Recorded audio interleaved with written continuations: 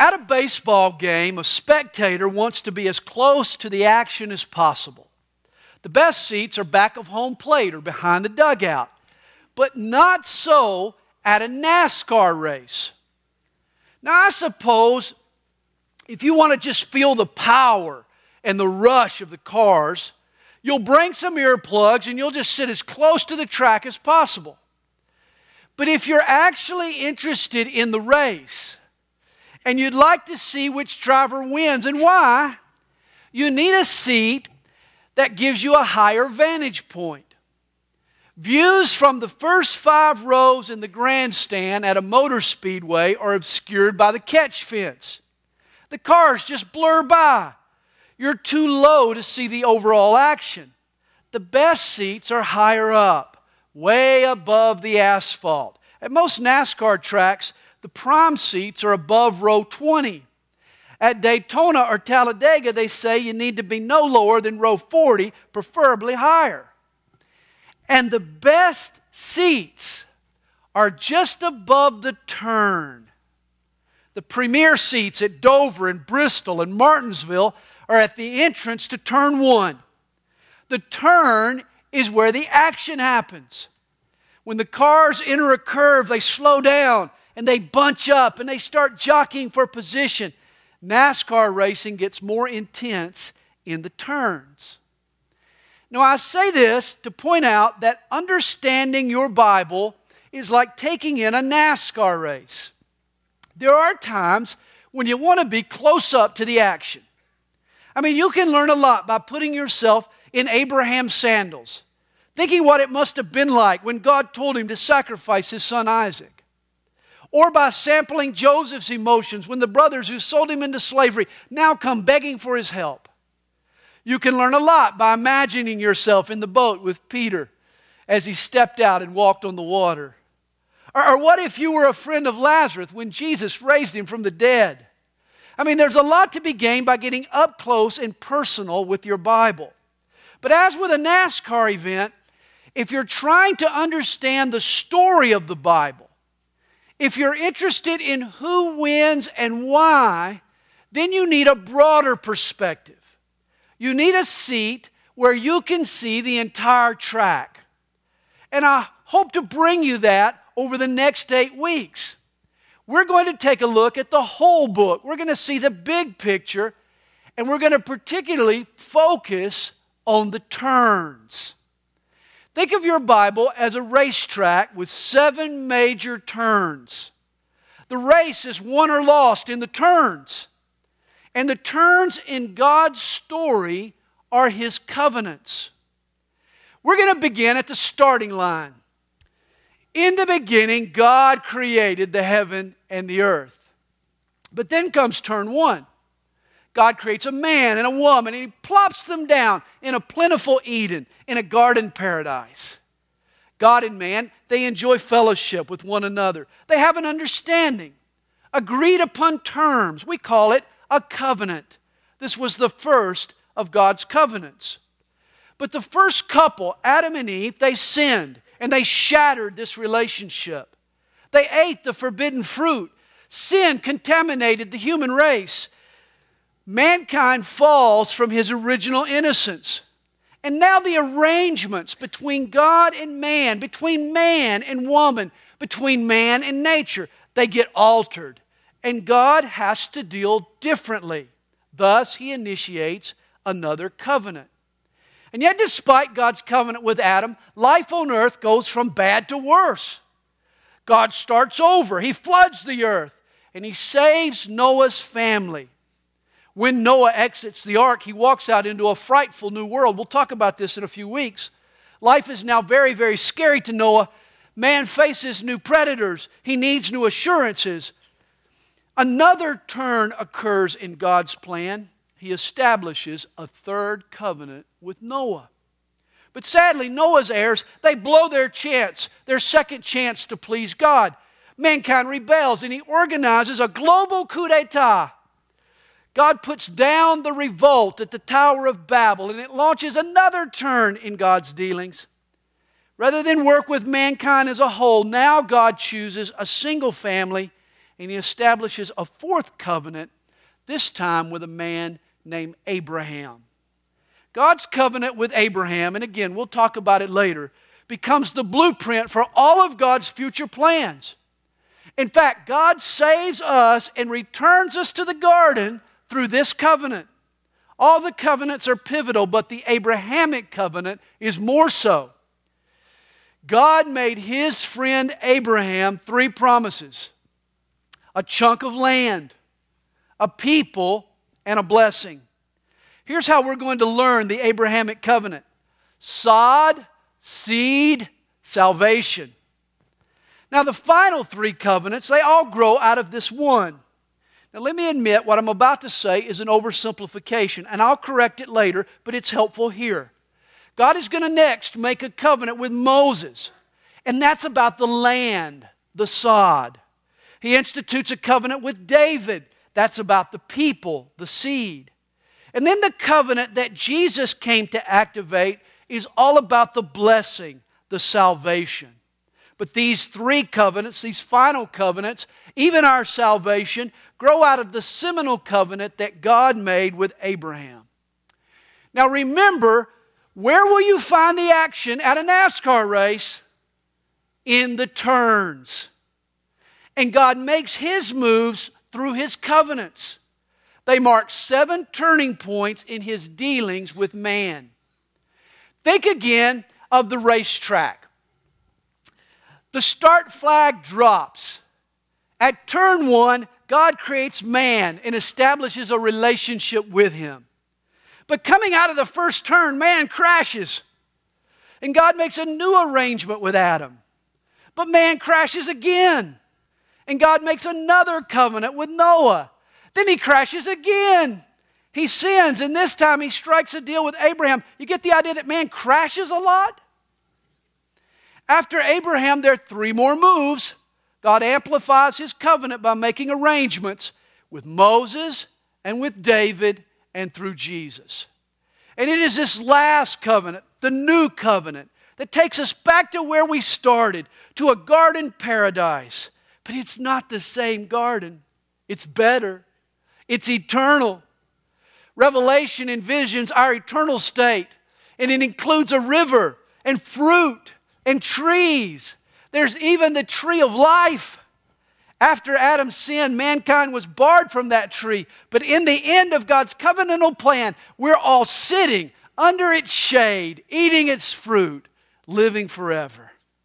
And we're going to learn that the story of the Bible is not just one of retrieval, of returning us home. No, it is the story of redemption, and that is far better. We come home, but we get there in better shape than we left. Surely the Bible is full of interesting and important details. God colors between the lines. But when you connect the dots, the story of the Bible is capsulized in 7 dramatic turns, in 7 suspense-filled covenants. Today we're going to tackle the first of those covenants, the Edenic Covenant. But before we go further, let's make sure you know what we mean when we speak of a covenant. A covenant is an agreement between parties. It's an arrangement of relationship. It's the terms that guide our interactions. I think it's helpful to distinguish between a covenant and a contract. You know, when the United States expanded westward, our government signed treaties with the Indians. The Indians thought they were making covenants. Sadly, our government saw those agreements as contracts, and in many cases, contracts to be broken. Reminds me of the old Indian chief sitting by his teepee on the reservation when he was approached by 2 government agents. The agents asked him, they said, "Chief Two Eagles, your people signed treaties with the white man, but it didn't work out so well for the Indian. What went wrong?" Chief Two Eagles answered, "When Indian in charge, no taxes, no debt, plenty buffalo, plenty beaver, medicine man free. Indian brave hunt and fish all day. Indian squaw do all the work around the teepee." The chief kind of leaned back, took a long drag on his peace pipe, and finally he sighed, "White man dumb enough to try to improve on system like that." Hey, I'm sure there's a lot that we can learn from the Indians. And the sacredness and specialness of a covenant would be one of those lessons. You see, a contract is an agreement entered into out of suspicion. The contract is needed because the two parties don't trust each other. A contract limits my responsibility and clarifies the least of what's expected. Whereas a covenant is a commitment born out of trust and respect and love. It's an agreement between folks who love each other. The covenant lays out a goal and the role that each party plays to achieve that goal. It's a pledge to do whatever it takes to work together for the common good. When you buy a house, you sign a contract. The seller is afraid that you won't pay all he's asking. You're afraid that you won't get all you're buying. And so to avoid being cheated, both parties are protected by a legal agreement, a contract. But when you enter a marriage, you're not just signing a contract, you're entering a covenant. You're embarking on a relationship with someone you love and who loves you. A covenant outlines expectations, but it doesn't limit our commitment. A covenant is based on love, and real love is limitless. You see, contracts are based on fear. Covenants are all about faith. And it has always been God's desire to have a covenant relationship with His people. A covenant is a faith-based relationship between God and us. And to really grasp God's covenants, you need to know God. The God of the Bible is a personal, relational God, not just some inanimate force. Some people think of God as spiritual electricity. Just plug into the God socket and get a jolt. No. God is a person. God wants to know and be known. God desires genuine relationship. Remember, He walked with Adam in the cool of the day. The Bible reveals to us that the true God is a triune God. One person existing in three distinct persons, Father and Son and Holy Spirit, which means God is and has always existed in relationship. The Father loves the Son. The Son pleases the Father. The Spirit magnifies the Son. The Bible declares God is love. And from eternity past, God has dwelt in a loving relationship. This is why throughout the Bible, God is always depicted in relation to His people. He is either our husband, or our father, or even our shepherd. God always reveals Himself in the Bible through relationships. This is why the only way to really apprehend theology is in the context of relationship. Try to decipher some doctrines in the abstract and confusion reigns.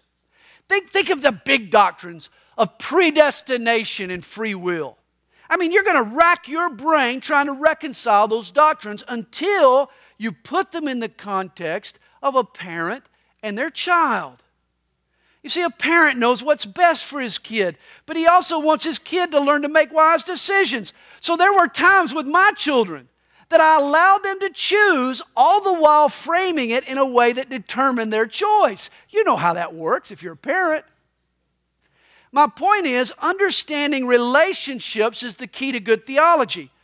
God's will, God's ways are always best grasped in the context of His relationships. Ultimately, God's love sought for an object outside of Himself to love. And this is why He created humankind. God fashioned the heavens and the earth. He sculpted heavenly bodies and heavenly beings. He made times and seasons. He spawned flora and fauna. But all that God created was intended to support the apex of His handiwork, the man. The man was the only one of God's creatures made in His image. His creation reflected His handiwork, but man was stamped with God's own image. God loved the man and the woman. He bestowed on them privilege and honor. He put them in charge of His creation, including the angels. They ruled with God. Of all He created, God chose to partner or to covenant with man. And the rest of the Bible is the working out of a series of covenants that God uses to engage man in relationship with Himself. Now, you know, this all speaks one truth very clearly. God is determined to have a relationship with man. Indeed, He is. God refuses to let our sin spoil His salvation. God is relentless in His attempts to reach us and convict us and forgive us and redeem us. This is the primary reason your life, this is the primary reason you were conceived and created. You know, some people think God made humans primarily to serve Him or to speak for Him or praise Him. But you know, His angels could do all of that far more efficiently than we could. No, if you haven't yet discovered the reason you exist, here it is. The God in heaven, the God who created all mankind, wants a relationship with you. Amazing. Yet God isn't interested in just any type of relationship. You see, God always arranges a relationship by instituting a covenant. Before God enters into a relationship, He insists on an understanding. We enter in on an agreement. Terms are laid out. Boundaries are set and expectations established. And understand, God is the person who establishes the terms. God doesn't allow you or me to try to decide what type of relationship we'd like to have with Him. I mean, some folks try to relate to God a la carte. They pick from the menu the commandments that they want to keep and maybe the details they want to believe. But hey, God is the covenant maker. God dictates the terms of our fellowship, not us. You know what's interesting? We live at a time when everybody today, from politicians to porn stars, claim to have a relationship with God. But it all depends on their adherence to God's covenant. God won't hang out with folks until they accept His terms. It's His covenant that matters. And it's God's covenants throughout the ages that have given mankind a picture of what it really looks like for man to be in relationship with God. Of course, the idea of a covenant, that God needs to structure or order a relationship with us, implies that left to ourselves, life can get out of order. I mean, in the perfect world, there would be no need to draw up covenants. Yet from the very outset of the Bible, we realize that we no longer live in a perfect world. I mean, the Bible consists of 1,189 chapters, and it takes just 3 before it all gets messed up. By the end of chapter 3, God's perfect utopia goes haywire. The man and the woman sin and rebel. In fact, you get a hint of trouble that things have gone wrong in the very second verse of your Bible. You know verse 1. In the beginning, God created the heavens and the earth. But verse 2 reads, the earth was without form and void, and darkness was on the face of the deep. And this is not what we would expect. Throughout Genesis 1, after each aspect of God's creation, we're told that it was good. Verse 31 sums it all up by saying, it was all very good. And in verse 2, the earth is without form and void. Wait a minute. I thought it was all very good. And yet here we see that it's unformed and unfilled. The Hebrew phrase is tohu wabohu. The terminology usually describes the aftermath of judgment, like a battlefield after a battle or a town after a tornado. In Genesis 1, verse 2, the earth is a shapeless, empty, ominous mess. Just a vast sea of chaos and darkness. Not what we would call very good. Reminds me of the 3 professionals, a doctor, an engineer, and a lawyer. They were all arguing over whose occupation was considered the oldest. Well, the doctor noted that God had performed surgery on Adam to create Eve. God had opened up Adam's side, proving that the medical profession was oldest. The engineer, though, he pointed to creation. He said in just 6 days, God started with chaos and confusion and constructed the universe. That's when the lawyer jumped in. He said, "Where do you think the chaos came from?" Hey, Isaiah 45 verse 18 casts a light on Genesis chapter 1 verse 2. Let me read to you Isaiah. "Thus says the Lord, who created the heavens, who is God, who formed the earth and made it, who has established it, who did not create it in vain, who formed it to be inhabited." Notice God says in Isaiah that the earth was not created in vain or tohu. It's the exact same Hebrew word used in Genesis 1 verse 2. The second verse of your Bible says that the earth was created unformed and unfilled. Isaiah says that it was created formed and inhabited. So, which is it? Well, perhaps it's both. I believe a gap in time exists between verses 1 and 2 in Genesis chapter 1. Now, often we're asked, when did God create the angels? The Bible isn't precise, but in Job 38, God quizzes Job. "Where were you when I laid the foundations of the earth? When the morning stars sang together and all the sons of God shouted for joy?" The phrases morning stars and sons of God are Hebrew idioms for angelic beings. The implication is that the angels were created before God laid the foundations of the earth. The angels were created before God went to work on the earth in Genesis 1 verse 2. We also know from Scripture that one of the upper echelon angels sinned and rebelled against God. This is well documented. Isaiah 14, Ezekiel 28, Revelation 12 describe Lucifer's fall. The name Lucifer means light bearer. Lucifer was this radiant creature, perhaps the embodiment of light. Ezekiel implies that he was heaven's worship leader. That is, until pride entered his heart. He tried to steal the praise from God. Revelation 12 tells us that a third of the angels joined in Lucifer's revolt. In Luke 10, verse 18, Jesus stated, "I saw Satan fall like lightning from heaven." Now let me admit, what I'm about to say is speculation, but it makes some sense. It could be that God created the heavens and the earth, including the angels. Then Satan fell and plunged the creation into darkness and chaos. Lucifer's fall caused this horrible judgment that damaged God's original creation and left the earth unformed and unfilled. Thus, Genesis 1 verse 2 is essentially a recreating of the heavens and the earth.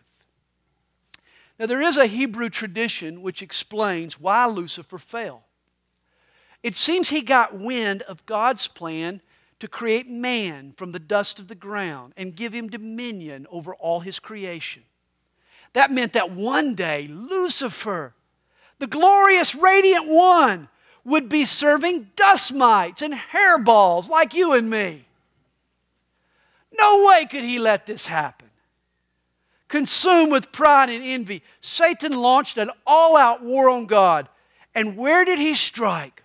His first move was to stop God's creation, to stop it from happening. Notice in Genesis 1 verse 2, darkness is on the face of the deep, while God's Spirit hovers over the waters. It seems to me that battle lines are being drawn. Job 26 speaks of creation in a most unexpected way. God hangs the earth on nothing. He binds up the water in His thick clouds. He stirs up the sea with His power and breaks up the storm. By His Spirit He adorned the heavens. His hand pierced or twisted the fleeing serpent. What a scene!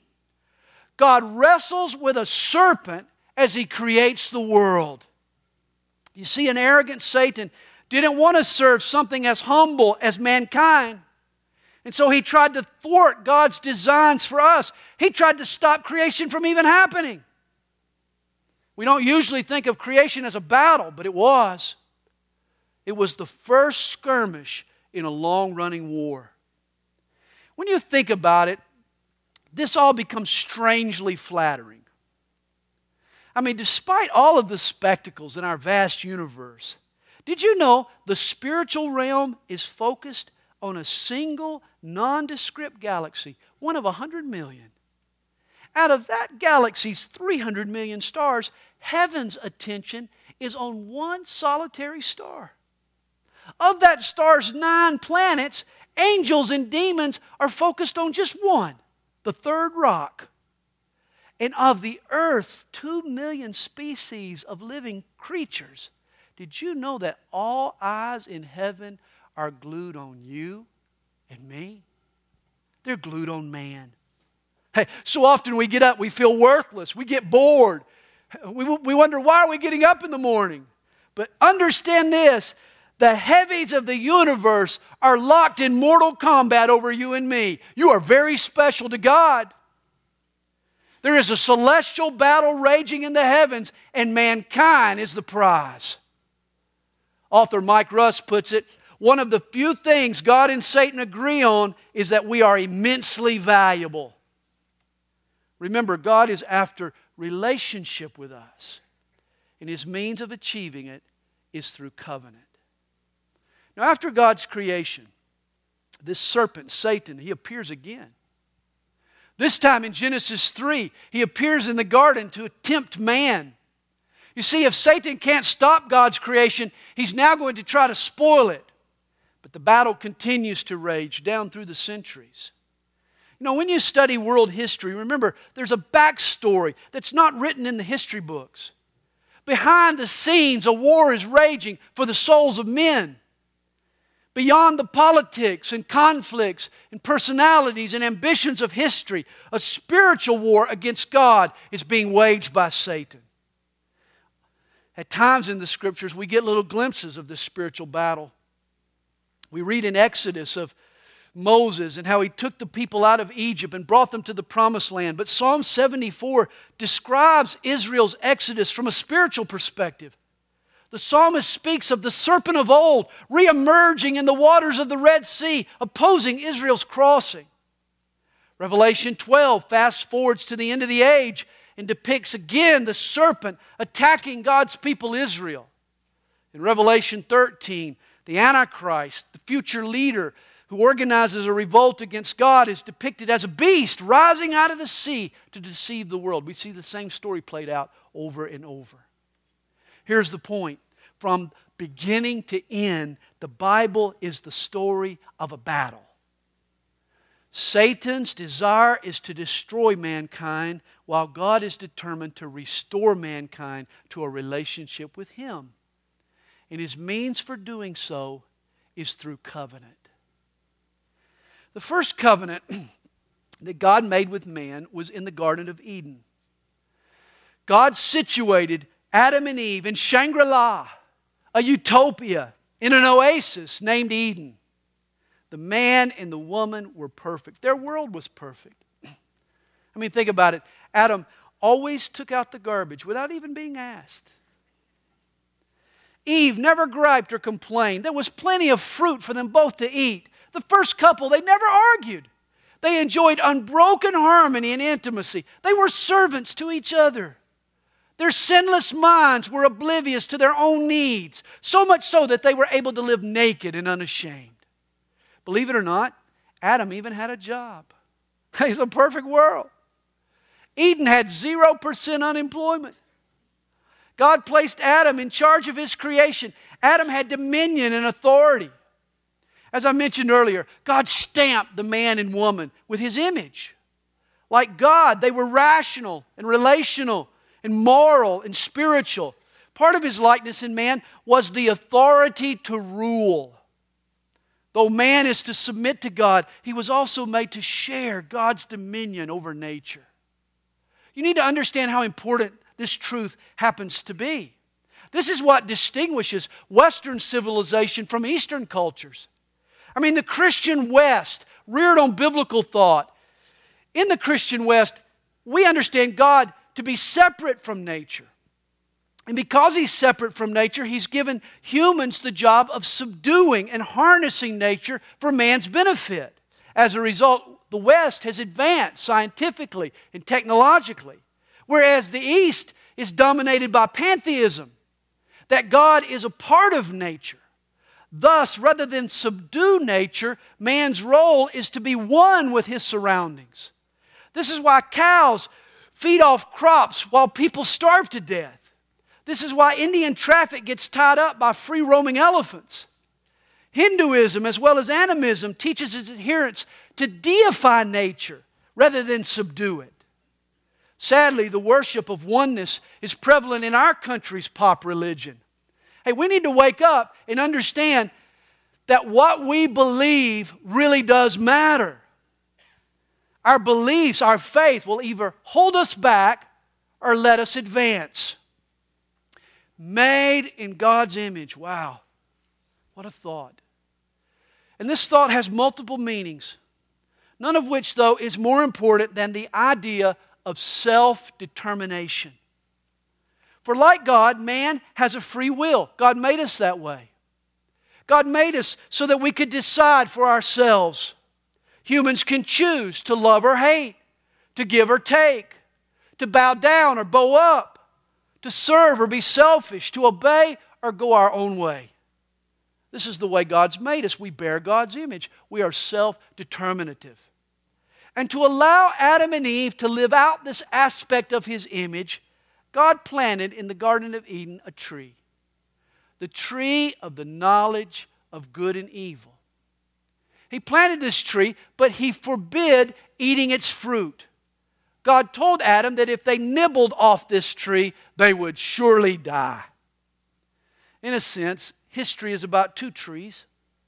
The tree in Eden where man died to his innocence and broke off his relationship with God. And another tree, the tree on Calvary, where Jesus died to ultimately restore what man had broken. There were hundreds, perhaps hundreds, maybe thousands of trees in Eden. And they all had permissible fruit, including the tree of life. I mean, Adam had this fountain of youth. It was a tree and fruit. God only restricted the fruit from one tree. Only one tree was off limits. And did you know this is still God's practice? God gives His people tremendous liberty. God has packed our world with good gifts, and He encourages us to enjoy His goodness. The taboos are few and far between, and yet Satan twists the truth. Listen to the tempter, and he'll have you ignore God's blessings and get fixated on the few pleasures he forbids. That's how he works. Hear how the serpent tempts Eve in Genesis 3, verse 4. First, he tempts her to doubt God's word. He says, "You will not surely die." God lied to you. You won't surely die. And then the devil tempts her to doubt God's love. He says, "For God knows that in the day you eat of it, your eyes will be open, and you will be like God, knowing good and evil." And this is how he tempts us, to doubt God's word and to doubt God's love. Satan accuses God of holding Eve back, keeping her down. He labels God a hindrance to the good life. Oh, if Eve wants enlightenment, she'll need to shed God's authority, march to her own drummer, get out there and find herself. Satan tempts Eve by telling her that she can be like God. Isn't that odd? She was already like God. She was God's image bearer. She was like God, but she was not God. And this is what Satan attempts to confuse. It's one thing to reflect God. It's another thing to take the place of God. You see, mankind occupies a rung on the ladder that is always just below God. If we try to scale too high and usurp the place of God and act like our own God, death will result. And die they did. Eventually, both Adam and Eve, they would die physically. Death corrupted the human gene pool. But first, they died spiritually. When Adam ate the forbidden fruit, he and his wife became separated from God. Sin drove a wedge between the man and the woman and God. The opening act of the Bible teaches us that life blooms when we trust God.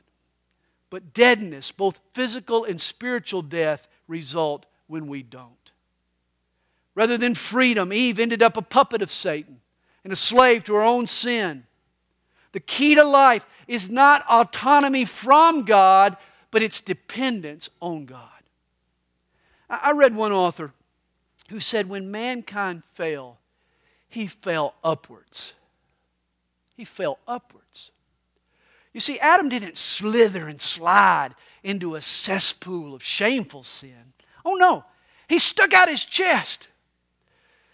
He decided to be better. He wanted to try to scale to a higher plane. But he did it on his own. That's what made it sin. In essence, he said that he didn't need God. He could be his own God. And this is the mistake that people still make. Oh, they get educated. Or pride makes them think they know it all. They assume they no longer need God. John Stott writes, the essence of sin is man substituting himself for God, while the essence of salvation is God substituting himself for man. We'll get to that later. You see, the covenant God made in Eden was to test the man's love for him. God placed Adam and Eve in the perfect environment, gave them a perfect job. God made them co-rulers of His world. But then He placed the forbidden fruit within man's reach so that Adam could demonstrate his love for God. Hey, for love to be meaningful, it has to be voluntary. You have to choose to love. If you love me but have no other choice, it's a hollow love, isn't it? If Kathy had taken her wedding vows with the nose of a shotgun stuck in her back, I'd still be wondering. And that's why God gave Adam one prohibition. One prohibition. By not eating from the tree of the knowledge of good and evil, Adam could prove how smart he really was by loving and trusting God. Instead, Adam chose unbelief. Rather than trust God to have his best interests at heart, Adam viewed God as the bad guy. He's robbing me. He's just keeping me down. He's stealing my joy. And you see, this is the root of all sin. Do we trust God or doubt God? Do we hope in Him or rely on me? Adam's tragic decision plunged all mankind into sin. Adam and Eve and all their descendants were booted from the garden. Genesis 3 says that a special ops angel guarded the tree of life so that Adam and Eve couldn't return and eat of its fruit. If they had, they would have lived forever in a fallen, sinful condition. It was God's grace that He blocked their path.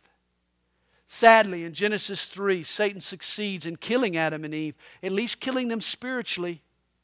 He baited them into throwing away their relationship with God. It's been said Adam and Eve ate the forbidden fruit and it put all mankind in a jam.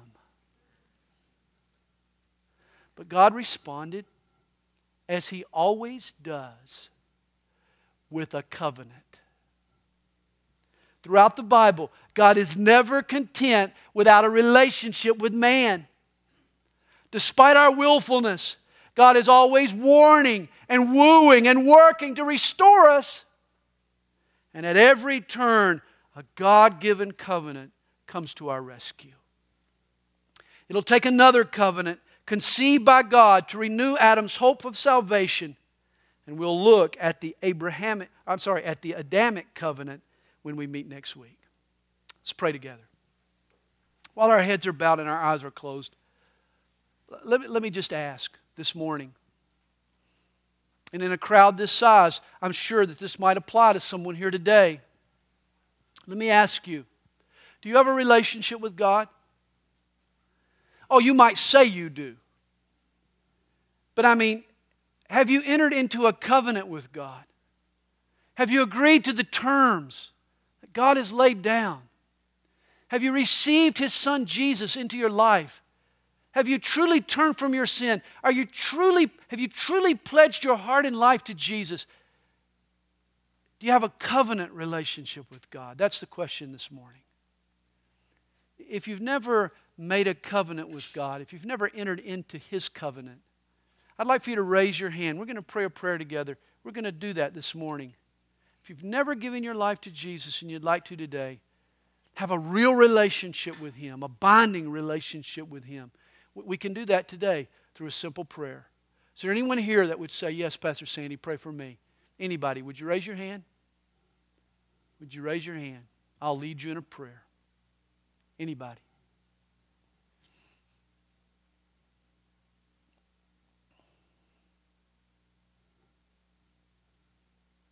Well, Father, we thank You that we all have that covenant relationship with You.